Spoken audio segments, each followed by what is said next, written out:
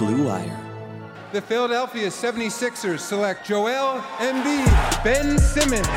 Here comes Simmons between their legs. Embiid! The foul for Simmons. Wow, what a play! Welcome, everybody, to another episode of the New Slant Podcast. I'm your host, Kyle Newbeck. This week, our podcast being brought to you once again by our friends at Bet Online. So shout out to the good folks there for keeping our lights on. With me, as always, hoping that the storm passing overhead in South Philadelphia will not interrupt this podcast in the process of recording. My buddy, my pal, as always, Seamus Clancy. Seamus, how are you? I don't care if the power goes out because I'll still have 5G and still be able to tweet since I am now back on Twitter. Thank you to the powers that be and some good friends for the help. Got friends in high places at Twitter. You don't need to name names, but I don't need to name names, but Marion Day. I don't. Could be. Yeah. Who's to say? Who's to say, really? Well, anyway, this week, mercifully, we are finally. Actually, basketball games are happening as Seamus and I are speaking on Wednesday afternoon. They are just scrimmages, so they don't count toward anything, but live sports are starting to come back. Major League Baseball opening day is this week, and the Sixers play their first scrimmage game anyway, on Friday afternoon. So the long national nightmare is sadly still ongoing, but at least we'll still have basketball to get us through these times. Before we get there, the Sixers have been in Orlando for about, I want to say 2 weeks now. I'm not a math wizard, but they were there on the 9th. Seamus and I are talking on the 22nd, so that's just short of 14 days. Look at me. All my former math teachers are probably proud of me right now. Not a big math guy. So 13 days into being in Orlando, and keeping in mind that they did have to quarantine at the start of that trip, Joel Embiid and Al Horford have yet to share the floor together. Like, they've played against one another in practices. They've both been involved in different lineups since arriving in Orlando for practice. But Brett Brown said on Tuesday night? Yeah. On Tuesday or Monday, the days are all blending together at this point, that they had not spent any time together yet. And, to me, I thought that was a pretty big deal, because while I think the move to change the starting lineup had indicated that Horford's role was diminishing, they do still have to get some time together, because Joel and Al have not gotten much time together at all this year without Ben Simmons being on the floor with them. And so I don't know how much you read into this, Seamus, but just knowing how little time they've worked on these looks, where it's the two of them and, maybe a couple of guards and a wing. But I look at this as like, man, what is Al Horford actually going to do once these games start? So Joe's supposed to play, 38 minutes a game, which seems unrealistic in reality, but that's the target that, like, obviously with Joel, everything's always fluid, but Brett has said 38 minutes is his ideal for Joel. I mean, I don't see that, but to me, the ideal is Al plays 15 minutes a game and is, hopefully the best backup big man in the league, which is not really where you want to be with the guy who just signed to a ginormous contract, I guess, almost this time last summer. But what's the issue with not play? Like, I don't care. I'd rather them not practice together. I'd rather them never share the floor together. Like, the issue with this team is neither Ben nor Joe, nor really Tobias, just from a straight on-floor perspective. I think Josh Richardson's been a little disappointing this year, and then Al's been a disaster.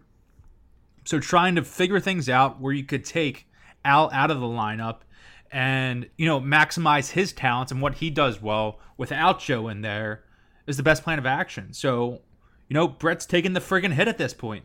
Hint, I should say. I guess. I think again, I'm not advocating for the ultra big front court minutes. I think they've sucked all year. I think it was obviously problematic on paper from the moment that they put pen to paper on this contract.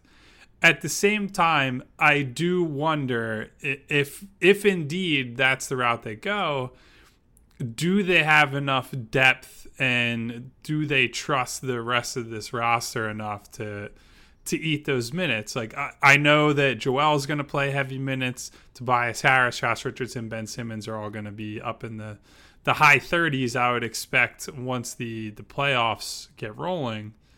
But at the same time, like, if you're forcing guys like, Furkan Korkmaz and Glenn Robinson and even Matisse Thybulle and even Shake Milton, who has, he's the apple of everybody's eye right now, but very unproven player, has a good skill set, but, you never know how these guys are going to react to, albeit an altered playoff setting, but a playoff setting nonetheless. I think you have to put a lot of trust in guys who are inherently untrustworthy. And so while I don't think they should be spending an abundance of time looking at the Joel and Al lineups without Ben on the floor, I do think it's something that they have to, at least give somewhat of a look to, because I don't believe in the rest of the group enough to, ignore the possibility that they need to play together. But wouldn't that just be worse than having to give minutes to Burks or GR3? You know what I mean? Like, if you're having GR3 and Burks out there and you're playing these smaller lineups, none of those players take away what your best player does well. All those players, while they might not be that good to begin with, at least in theory, could complement Joe and even Ben too. So I don't really see the downside. And, I think Brett not doing that in practice and specifically saying that to the media sends a message that he realizes what's wrong with this team. And, whatever this abbreviated training camp is, this quarantine break, whatever you want to call it, when his been backed into the smallest of corners and his job is clearly on the line, he had no decision but to try to make a switch. And we're going to see if that pays off. And if I had to bet on it, probably better outcome than, sticking with the ginormous front court. It is. I just, it's just insane. Like, do I want to play Alec Burks, 19, 22 minutes a game in the playoffs? Not really, but they F themselves so hard over the last several years with rounding out the rotation with competent bench players that at this point just maximize the ability and the talents of your two best players with complementary players. Again, even if they are not that great, their skill sets at least can improve the game of both Joel and Ben. I'd rather have that than Al Horford's corpse running up and down the floor, clogging up the paint and pissing me. Do you know what I mean? For me as a fan, I know you have this distance to this team. You're an objective person now.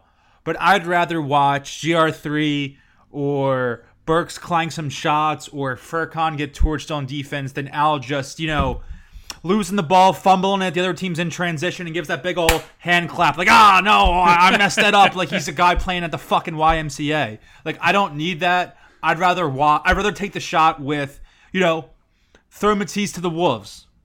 Can he stick it out in the playoffs? I don't know. He has a great vlog, but I'm not sure if that translates to actual playoff performance. But I'd rather see what he has than deal with the stress, anxiety, and the hair ripping out that Horford and Joe share in the court will bring. Now, I'm not saying, obviously, to not play Al Horford at all. That would be insane. Again, he should be, which I need to look at rosters, and it might not be true, the best backup big man in the NBA. And that's what we've said for the last 2 years. Oh, if they only had a competent backup big man, they could have beat the Raptors. They could have gone to the finals. They could have done this. They could have done that. They could have, beat the team from Moron Mountain. But if you're not playing them together, it gives Al that role they've been craving. And as long as they don't spend too much time on the court together, I would opt for none at all. Just clean break, cold turkey, however you want to say it. I'll live with Furkan and GR3 and Burks and Matisse struggling and playing through it. And Shake, who I believe has the caliber of talent and personality and persona where I think he can shine in the playoffs, so less concerned about him. But I'll take a chance on the randos over, the infuriating artist formerly known as Al Horford. Listen, your point is well taken. I get it, and it's not like I enjoy. I'm not one of these like basketball Twitter nerds who try to pretend like, oh man, I just love watching Al Horford play. Like that's never been me. And he was even better in Atlanta when no one was watching him. Right, like that's never been me. You're not going to hear me defend those types of people. I think one thing to take into consideration is that, and this doesn't necessarily apply to the practice time thing. I think obviously the right thing to do is to work on the looks that you want to lean on. And if they really are this confident in Shake, or at least want to give Shake, a good shot at winning major minutes and a major role in this rotation, the right thing to do is to do what they're doing and to focus on looks like that.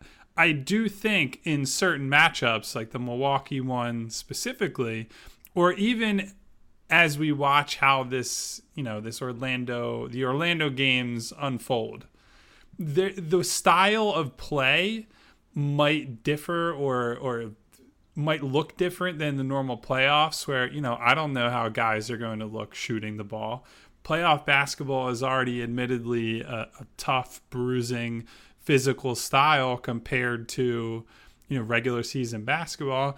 And maybe Al Horford does fit in better in that sort of setting. Maybe that jumbo front court does work better in that setting. I think they've alluded to that all along, from the players to the head coach and even Elton Brand to an extent, that they believe that they're built for the playoffs. And, maybe that's where we finally see the real Al Horford stand up, and maybe that's where we finally see the value of having him and Joel next to each other. I'm with you, Seamus. I don't think that's something that, they can bank their whole Orlando restart plan around. I think that they've done the right thing in the sense that they're focusing on stuff that they needed to do more, and things that are, going to help Joel and Ben be the best players they can be. I was a little surprised, and by a little I would say like moderately surprised at least, that they haven't given those looks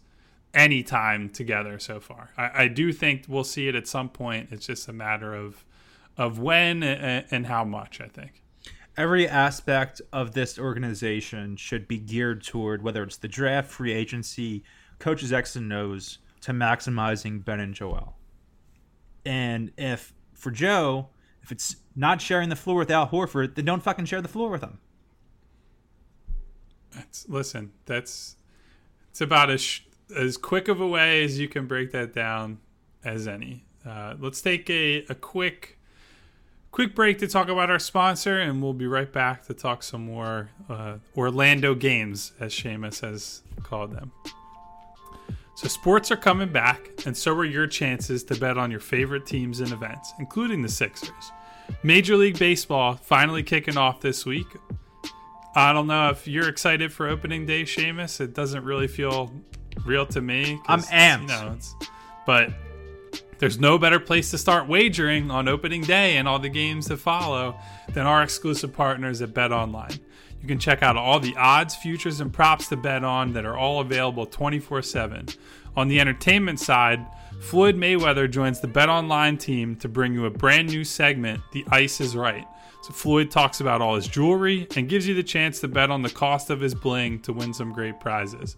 Probably a lot more money than you're going to win gambling, but hey, maybe you're a savvier gambler than I am. So visit betonline.ag for all your odds and up-to-date sports news. And remember to use promo code BLUEWIRE to receive your new welcome bonus. That's promo code BLUEWIRE for BetOnline, your online wagering experts. So before we dive deeper into the actual basketball side of things, just as a quick note that we wanted to make note of on the podcast, Tobias Harris made the decision this week when he sat down for his Zoom call with reporters that instead of talking about basketball, or even the one question he was asked was actually about a Russell Westbrook player-led initiative to wear T-shirts with social justice messages that weren't approved by the NBA. And Tobias chose instead to call attention to the death of Breonna Taylor. For those of you who are not familiar with Breonna Taylor's story, police in Louisville, Kentucky served a no-knock warrant at her home that she shared with her boyfriend.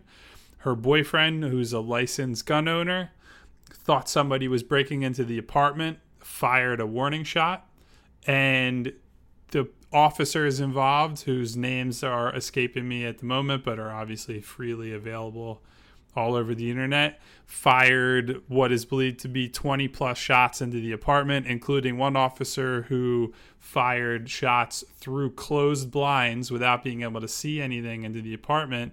And Taylor, who was an emergency medical technician, was killed. And in the, I believe, 131 days since that happened, those officers were put on leave. The officer who shot blindly from outside the apartment lost his job, but 2 of those officers are still on the Louisville Metro Police Force, and none of them have been charged with any sort of crime in relation to her death. So Harris is not the only player who has called attention to Breonna Taylor's death. I believe Marcus Smart used his media availability this week to do the same thing. I know that there was a phone call that the players had to discuss this. And, you know, aside from this, and I think it was a great thing, a great job by Harris to call attention to this matter. We've heard a lot from players on the Sixers, and certainly from Brett Brown as well, that Harris has been a big leader in terms of not just, you know, team camaraderie and basketball wise, but on the social justice front. Obviously, we talked some about him being involved in the protests and leading the rookie Matisse Thybulle in that way, giving, you know, helping him find his voice. But this week, it's been said several times that ever since George Floyd was murdered by police in Minnesota, that Harris has taken on a large, vocal, and active role, you know, leading these discussions on this front. And so, you know, even as an objective, quote unquote, objective reporter on the team, member of the media, I just think that Harris's actions are worthy of commendation. And I think he has set a great example, not just for his teammates, but certainly for the organization and the city of Philadelphia. The names of those 3 officers are Jonathan Mattingly, Brett Hankison, and Miles Cosgrove. I believe Hankison is the one that lost his job, and I believe that he also was on a police review board alongside Citizens that he was removed from. It was like a disciplinary board that they took him off of. Like, you know, that we don't have to go down the wormhole of the problems with those boards, but the guy who's acting most indiscriminately with a weapon of death is the guy who's reviewing all these disciplinary matters for police. And, you know, that sort of shows you some of the systemic issues we have in this country. But yeah, so I personally just wanted to make sure we. On a similar note, do we have the names that Sixers players are going to be wearing on the back of their jersey? I think we have some of them. I know Joel Embiid is not wearing any sort of message. He's wearing his name.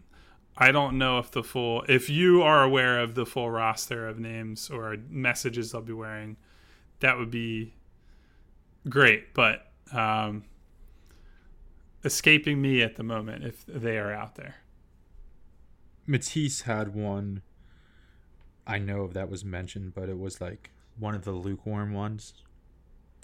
Yeah, I think we don't have to have a whole conversation about the messages there, but the players have done a good job expressing themselves on the fact that, you know, number one, they weren't all necessarily included in the conversation about those. And number two, some of them are, I would say pretty much all of them are very soft, broad stances that, they don't really say much of anything. And in fact, they're actually actively avoiding the topics like racial injustice, like police brutality, that are actually at the center of this current conversation. So, I'm glad that, again, to refocus on Tobias for a second, I'm glad that he's using his platform in this way. It sounds like the Sixers are going to have some sort of team-led or team initiative that they're going to announce soon, that I believe Harris is going to be, I don't want to say the spokesperson from, but he's going to be the guy to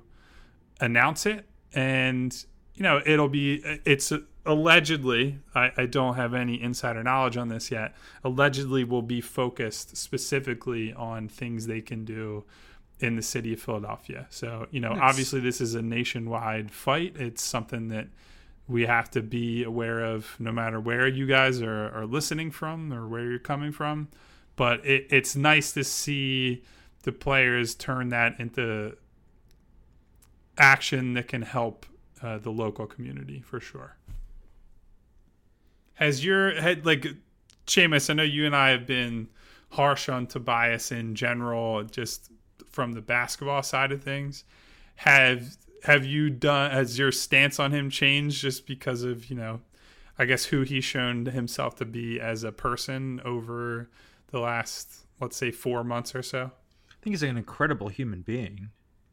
He's not an incredible human being for a basketball player. He's just an incredible human being. Flat stop.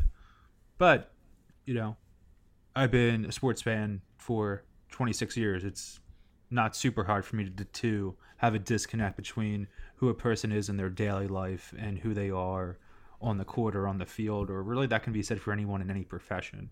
So while, those games where Tobias shoots 2 threes and somehow only ends up with 11 points are going to fucking infuriate me, at the same time, I do respect, even during this downtime in the NBA, how vocal he has been and his commitment to social justice. The Players Tribune article he wrote, all these different things. While the Sixers are probably locked into him for more years and more money than most fans would like, I don't mind having a guy like that in this city for that long. Yeah, I think, as much as the conversation about Tobias has been on the off the court and the difference he's making, and not just with this stuff, he's been a guy who's been involved with a lot of local charities and things since he's gotten here. The reading's been a big initiative for him, online learning for kids who have been forced out of schools due to COVID. I think those are all great causes, but I do think that they need a personality like him in the locker room. I don't know that they needed one that's going to be making the money that he did, or like that's obviously a separate conversation, but I think he's a bridge builder in a locker room where, Ben is he does his own thing. He has like his people that he hangs out with. Joe is a bit of a loner. A lot of these guys that have come in don't really have the attachment to either their teammates or just the organization, the city. And so, Harris, I think, is going to help them in some way start to build a level of camaraderie that they haven't had, but just due to the nature of how the team's been built. So, I don't know that he's ever going to be able to live up to the contract that he's had, but I do think that they need him, not just from a basketball perspective, but for him to tie some things together behind the scenes. He's a good guy in the community. That's all you can say. That's all you can say for anyone. That's the standard. Indeed. So I guess one last thing before we go. The Sixers are obviously about to play a few scrimmages before they begin I say they begin like they're starting a new season. I know these guys, it feels like that to them, and it is, but still technically part of the old one. So it's, I'm still figuring out how to talk about all this. But the 3 scrimmages coming up. Friday they play the Grizzlies. Sunday they play the Oklahoma City Thunder. And next Tuesday they will play the Dallas Mavericks. And, I think the Grizzlies are probably the worst team of the bunch there, and don't really match up that well with Philly. But it's a good slate of opponents. 37 points. It's a good slate to get them back in the swing of things. I think they struggled with Dallas this year. OKC they had a rough loss in Oklahoma City earlier in the year. So I guess is there anything specific that you're looking for going into these games, Seamus, beyond the stuff that's the obvious, such as, is everybody in shape and ready for professional basketball again? Sure. I guess it obviously refers to what the original segment was about in terms of Joel and Al. Are they going to play? Are they going to play together at all, or is there going to be a game? Or there's not a game, I should say, is a scrimmage where both players start and they try to work some things out there. Obviously, it seems like Shake will be the starter come August 1st against Indiana when we have a real true game. But I wonder if Brett finagles with the starting lineup at all in this scrimmage, given that, just today we saw that the Grizzlies, or not the Grizzlies, the Nuggets started 5 big men. It was Jokic, Ball, Millsap, one of the Plumlees, I don't know, and then someone else. Did you see that? Yes, that was it's like Elton Brand's fever dream right there. Yeah. So I wonder if, the Sixers don't have enough goodwill to throw out a joke lineup because they are enough of a joke from the top of the organization down right now. But I'm looking forward to that. I want to see how, obviously Joe's not going to play 38 minutes in a scrimmage, or I don't even know how does the scrimmage going to work? Is it like a legit exhibition game without real jerseys on and everything, or are we playing some bullshit scrimmage rules? Oh no, it's a real game, right? The only change was the first scrimmage for all these teams is 10-minute quarters instead of 12, so it's a little shorter to let them acclimate, get their legs under them before they take off. But yeah, besides that, I have the Nuggets Wizards game on right now. The replay is on, and they're all full uniforms. They actually put, and I didn't realize they were doing this, they put imaging tech, not a jumbotron, I don't want to call it a jumbotron, but things around the court to make it seem like it's a Nuggets home game. And they did that for the Clippers game as well. So, obviously not anywhere near the same as playing in front of your home fans, but they're at least trying to make it seem like a professional environment, even for these scrimmages. So I think the thing I'm most looking forward to, Seamus, is, and we're not going to find this out before the actual games start because Brett has said he is going to tinker with the rotations early and give guys different shots. I'm very curious to see who emerges in the, let's say, the 8 to 10 spots, because I think the 5 who are in the starting lineup are obvious at this point. Horford is definitely going to play, and I think Matisse Thybulle is probably the closest thing to a lock of the rest of the group, though obviously with young players, it's always up in the air. From there, I'm curious to see who wins out. It'll be a 10-man rotation right away, but Brett wants to get to 9 by the playoffs. So who emerges from the group of Alec Burks, Glenn Robinson, Furkan Korkmaz? Who's the guy, or the 2 guys, I guess, that stick? And Furkan is probably the most consistent shooter. He's also the biggest potential defensive liability. Alec Burks has the most ball handling juice, but he's never met a shot that he didn't like, and also not much of a defender in his own right. I think Glenn Robinson brings the most to the table as a defender, but his shot can come and go, and he doesn't offer much off the dribble. So that's probably what I'm most curious about early on, beyond the the starting lineup look and how does Shake do with the starting point guard responsibilities. But there's a lot to look forward to. Are you going to get mad about losses or anything in these scrimmage games? Are you saving up your energy for when the quote unquote real games start? No, I can't. I'm so much more mellow during the quarantine where I'm a big pop culture guy. And the thing about pop culture that's great as opposed to fucking sports is if you're watching TV shows that you love or movies that you love or listening to music that you love, you're never getting pissed off. Whereas, half the time or so, 40% of the time that you're watching your favorite sports team, you're going to get pissed the fuck off. So I'm not really looking forward to that. Scrimmage, not going to really care. And then even the 8 regular season games, I'm not going to be up in arms over it. I'm gonna save all that, complaining and moaning and being playoff Seamus, being fucking annoying when they're the 6th seed and they're down 2-0 and I'm calling for everyone to get traded or fired or thrown into a cannon. But there was 1 or 2 other things I was looking forward to. They're playing on these 3 teams. It's Oklahoma City, Memphis and Dallas. Yeah.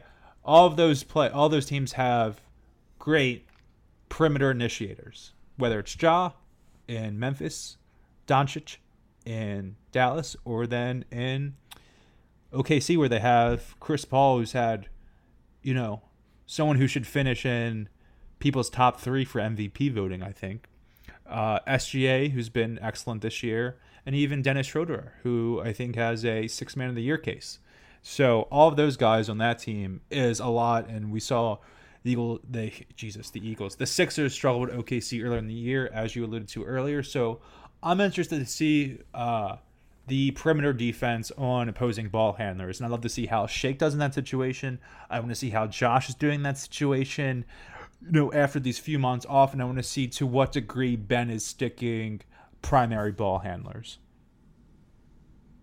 I'm pretty pissed that I didn't stump harder for Shai Gilgeous-Alexander when I was doing draft stuff because I had him higher. I loved him. Yeah. I loved him and wrote as much when I was doing prospect previews, but when it came down to do here's guys that I like for the Sixers, I was a little gun shy with him because number one, the confidence in the shot and the issues that might be on this team, but also because I think at that point we're still trying to figure out, is Markelle Fultz a thing? And how many guys can you just throw into the mix like that? So, didn't really know what to do with him, but I will say I'm not too surprised that he's been as good as he's been. And he's one of my favorite players to watch in the league. So any excuse to watch him go to work, and Chris Paul for that matter, another guy who, despite his unpopularity among some loud parts of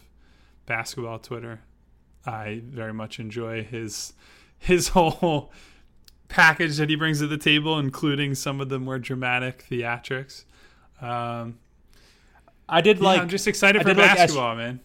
I did like SGA in that draft for the Sixers specifically because that was the period where I was out on Fultz and I was just all in on get a dude who can dribble a friggin' basketball mode just because of how much they got embarrassed that postseason by Boston where they just didn't have anyone who could literally be a real guard. So, everyone wanted Mikal Bridges, and I was like, yeah, in theory, he's a cool complementary player, but I need a guy who can dribble the basketball. I was high on Trae Young in that draft, not patting myself in the back. I'm wrong about. I thought Markelle Fultz was this stud prospect. I'm not some draft nick, but I really wanted them to try to trade out for Trae Young. If Doncic were to fall, and he kind of did, that would have been a move I wanted. SGA, those guys, and we got stuck with a 6'4" power forward. Poor Zaire, man. What an experience he's had since he went pro. Just one series of unfortunate events after another. Yeah, no comment. I want to circle back on something you said, by the way, where you were talking about how your quarantine Seamus is a little more mellow, and that your approach to pop culture and TV shows, etc., is. And I'm a Nintendo Switch guy now too. So there we go. I will say, man, you are not. That is pretty unique for pop culture fans, especially for people that are into genre franchises, comic books and franchises and what have you. I think the scariest group of people on the internet are pop star fans. And, the Beehive or I don't remember what the Lady Gaga fans are called. Are they like the Fear Monsters or blanking on it. something like that. Oh, yeah, they're the Little Monsters, I think, is what they call themselves. Something like that. And like Ariana Grande, all these big pop stars have fan bases that you dare say something bad about their idol, you will wish that you have never stepped foot on the internet before. And the same thing with like comic book movies or Star Wars or, a game that I just played, The Last of Us Part 2. There were a ton of fucking, and these are people that don't deserve to be taken seriously. There were a ton of people that were mad about that game because of it was an SW representation. Yeah, like representation in the game and calling people social justice warriors and whatever. So, I don't think that pop culture is, for the general public, removed from anger. I am glad that it gives you an outlet where it's like, yeah, this is just a holistic, good thing that I enjoy, that doesn't frustrate me, and that allows you that escape from your other fandom, because it is not that for many people. See, for Thrones, and I wasn't particularly fond of the ending, but did I hate that last season? No.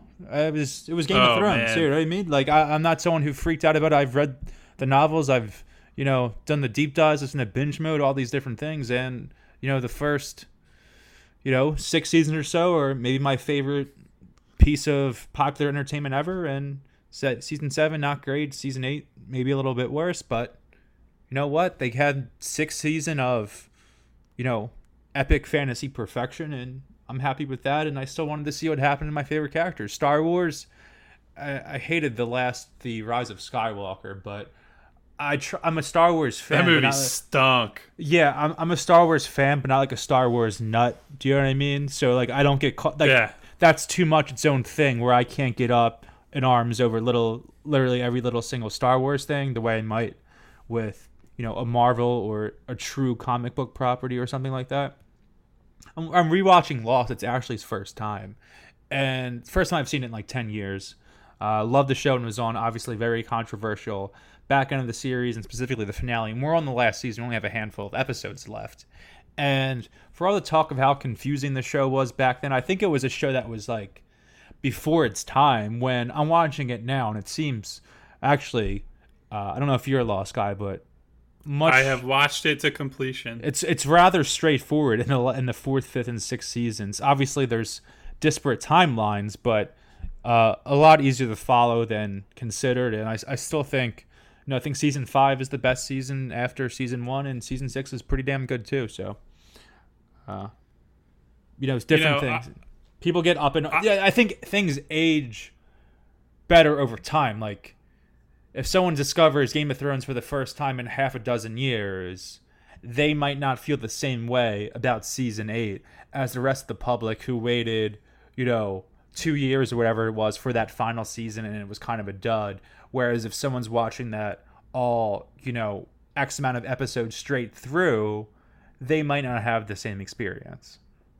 Which just speaks to just how people experience pop culture and music and film. Or if you saw a movie in theaters, the week after you got broken up, you might be all in on that movie. Or you heard an album or a song for the first time when you're out partying with your friends. That's what I like about pop culture too, that it's more personal. Even as someone who is so deeply personal in terms of their sports fandom, I think there's more of a genuine connection with the medium in a non-sports setting in terms of my entertainment portfolio, I guess you could say. Right. Well, you can apply that to, like, if you think about music, most of what music means to people is connected to, at least for me, I don't want to speak for like the general populace, but music to me has always been connected to what is happening in my life. Like, I hear certain songs and I'm like, oh man, that takes me back to, this time period in college. Or maybe it's a song that my dad played when I was growing up, or played in the car, or played when we had, like family get-togethers or whatever. And like, that's part of how I process music, how I remember it. And so that is a big thing for me. To your point on the like TV shows and stuff, I am with you to a certain extent, because I watched The Sopranos long after it had actually aired. And to me, like, we won't get into spoilers, but to me, the ending was super fucking clear because it was something that was alluded to in episodes that preceded the finale. And so I felt satisfied with the ending because it was like, I had just seen that. There was no, I'm not waiting a week to find out what happened. It was like that last run of episodes I watched all together. And so I felt like I had a complete picture and a sense of the closure at the end of that.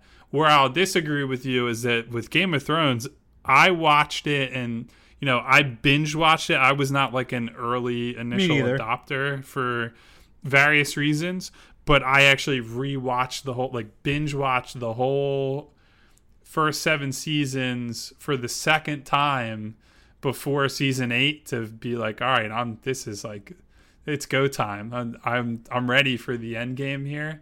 And since season 8 happened, I have felt, other than that initial, that week or so where it was just the target of everybody in both just like general social media, but certainly in critical circles too. Yeah. Ever since then, I have had absolutely zero desire to think about it, talk about it. Like, it's a show that I spent a decent chunk of my life on, and I just like, I'm not interested in it anymore. There's no like, I'm not even interested really in the prequels or any spin-off series that are coming. Like, there's nothing there for me anymore. And I didn't think that was going to be possible. That's how much that I hated that final season. But, I'm glad that it hasn't been totally vaporized for you, at least. There were good cinematic moments. Yeah, I won't disagree with that. But, the broader point, though, is I agree with you. I think the way that people are able to watch things impacts how they receive it and how it makes them feel. And so, I'm actually interested in that effect in sports now. Like, we're all essentially watching on the same terms. Nobody's going to be at these games for a while. I know that different leagues are approaching that differently in the months to come, and it's going to be, state by state, case by case for certain leagues. But, we're all going to be watching at home, and there's no longer that, communal experience of packing into an arena with 20,000 strangers or 40 to 50,000 strangers for other sports and either booing the shit out of a bad performance or maybe seeing something special and creating some memory. So I'm interested to see how people respond to sports now that they're actually back, because it's different for all of us. Yeah, I'm pretty sure I'll fall asleep in the third inning of Friday's Phillies game, but I'll be wearing my Bryce Harper jersey regardless. Do we have a loser of the week before we go, or save it for another time? No, my choice would be the Detroit Pistons for allowing the Jumpman Michael Jordan logo on one of their jerseys, a brutal cell phone. Yeah, it's a league-wide mandate for those that haven't seen it. I don't remember what their, they have these fucking stupid names, Nike, for their all these statement and icon and whatever. I think it's the statement ones, to your point, Seamus, that have the Jordan logo on every single teams. But it just, given Michael Jordan's beef with the Pistons that was rehashed once again in the Last Dance recently, that's a tough pill to swallow for a lot of Pistons fans and certainly a lot of Pistons former players. So I'm happy to join you on that island for loser of the week, and I think also, that'll about do it, right? While I'm here, because I was talking about this on Twitter and want to bring it out for other people who seem to like it and interact with it, they got to do the Iverson Ever black jerseys next year for the 20th anniversary of the 2001 final squad. It feels like a perfect opportunity. If they were to throw the Jordan logo on those bad boys, ooh. This podcast does not need my take on those jerseys at this time.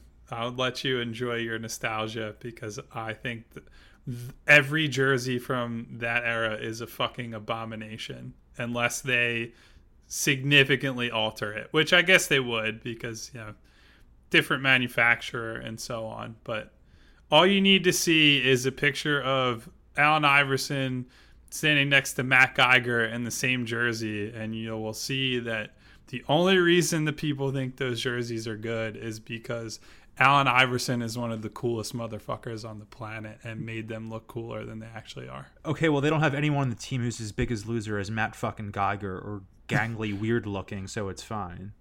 Yeah, but what do you think most people wearing jerseys look like? Not Matt Geiger in the NBA. Yeah, they look worse. Most do you people mean, aren't like- in shape. I could pull off a black jersey. Maybe you could, Seamus, but I'm saying Gen Pop, like you put the average person in that jersey, they look like shit because it's a shit Yeah, jersey. not the one with the gigantic sleeve shoulder pads things that, made it impossible for a normal person to enjoy wearing on the street. But if they have just a normal cut Nike jersey that's black and has that signage and logo and branding, all bets are off. I think they could do it, but they can't do, like, they have to make alterations. They're going to do There are like too many. What if it's close to that, like 2009, where they did kind of the Iverson era and kind of the red, white, and blue at the same time? Know what I'm talking about? What if it's closer to that and it says Phila maybe instead? Do you know what I'm talking about? I think so. What? My thing, I think I know what you're referring to. It was it was like Brand's first year as a player, not a fucking GM. I just, I like black jerseys generally. I think that they are a good look on most professional athletes. I think those jerseys specifically, I think the problem that's hard for me to get past is I think the logo is fucking bad and ridiculous. It's just, there are like tacky 90s logos that have held up well. Like I love I think we've talked about them before. The like 90s Grizzlies jerseys are great. And I kind of love the 90s Raptors jerseys. Those are awesome. Yeah, like they're not my favorite jerseys ever, but You probably like the those 2013 Sixers practice squad fucking jerseys that were disgustingly boring. Dude, I think people end up like, oh, these are cool, and they have all this shit going on, and they end up looking like trash. That old Sixers logo sucks. I'm sorry to say. Oh, the Iverson The one on the jerseys that you want brought back. It's awful. No. It's terrible. Okay. All right, what is your opinion of the new Hawks jerseys that came out while we're on the subject? Fantastic. The black ones are great. They're all great because they didn't try to reinvent the fucking wheel. They're just standard. I kind of like the Hawks ones before these too, in a kitschy little way. Like the lime These green. Hawks jerseys are good because they have good colors. That's the only thing you really need. Yeah, black, to red, make white, good and jerseys. blue. Oh, geez, those are terrible colors. The combination that they use to get there is awful. Okay. The Sixers have the foundational color scheme of America in their jerseys. Oh, They so don't Kyle need to supports fucking- American patriarchy now. No, Philadelphia's history is like America's history. I don't know why we need to abandon that for some fucking early 2000s bullshit look. Because it's that an people alternative. only like. It's an alternate jersey. It's a jersey that's different than the normal fucking jerseys. They wear alternate jerseys all the time, though. Okay, but they It's have not three like or the- four other jerseys. There's 60,000 jerseys Nike makes a year. They could make a red, white, and blue jersey that is fucking tacky that you would like because it's something different without bringing back these awful jerseys that people have to pretend they're cool to protect their childhoods. I mean, I've watched more games than red, white, and blue Sixers jerseys. Like, I don't even have like that many gigantic concrete memories in those jerseys, but I like them. It's cool to have a black jersey. You'll never convince me. I hope they bring them back without changing them. I'm not trying to and they're convince these you. fucking baggy, awful messes, and I will personally make fun of every single person that I see wearing them. Cool. You can't say shit to me at the parade if I'm wearing one. I will absolutely talk shit to you if I see you. Yeah, in and I one of probably those. won't fucking remember talking to you either. All right, buddy. Well, that should about do it for this week's podcast. I'm sure everyone always gets mad when I drop the black jersey takes, but the black jerseys, I will say, are the best of that bunch. They're just still not good. So anyway, we will talk to you guys soon, most likely early next week. A late version would be after all their scrimmages to, discuss what we've seen. Probably what we Wednesday expect. afternoon we'll record. Yeah, I think that's probably the realistic outlook. So Thursday morning. Until then, yeah, sometime in that window. So until then, everybody stay safe. Hopefully enjoy some basketball over the next week or so, and we will talk to you soon. See ya.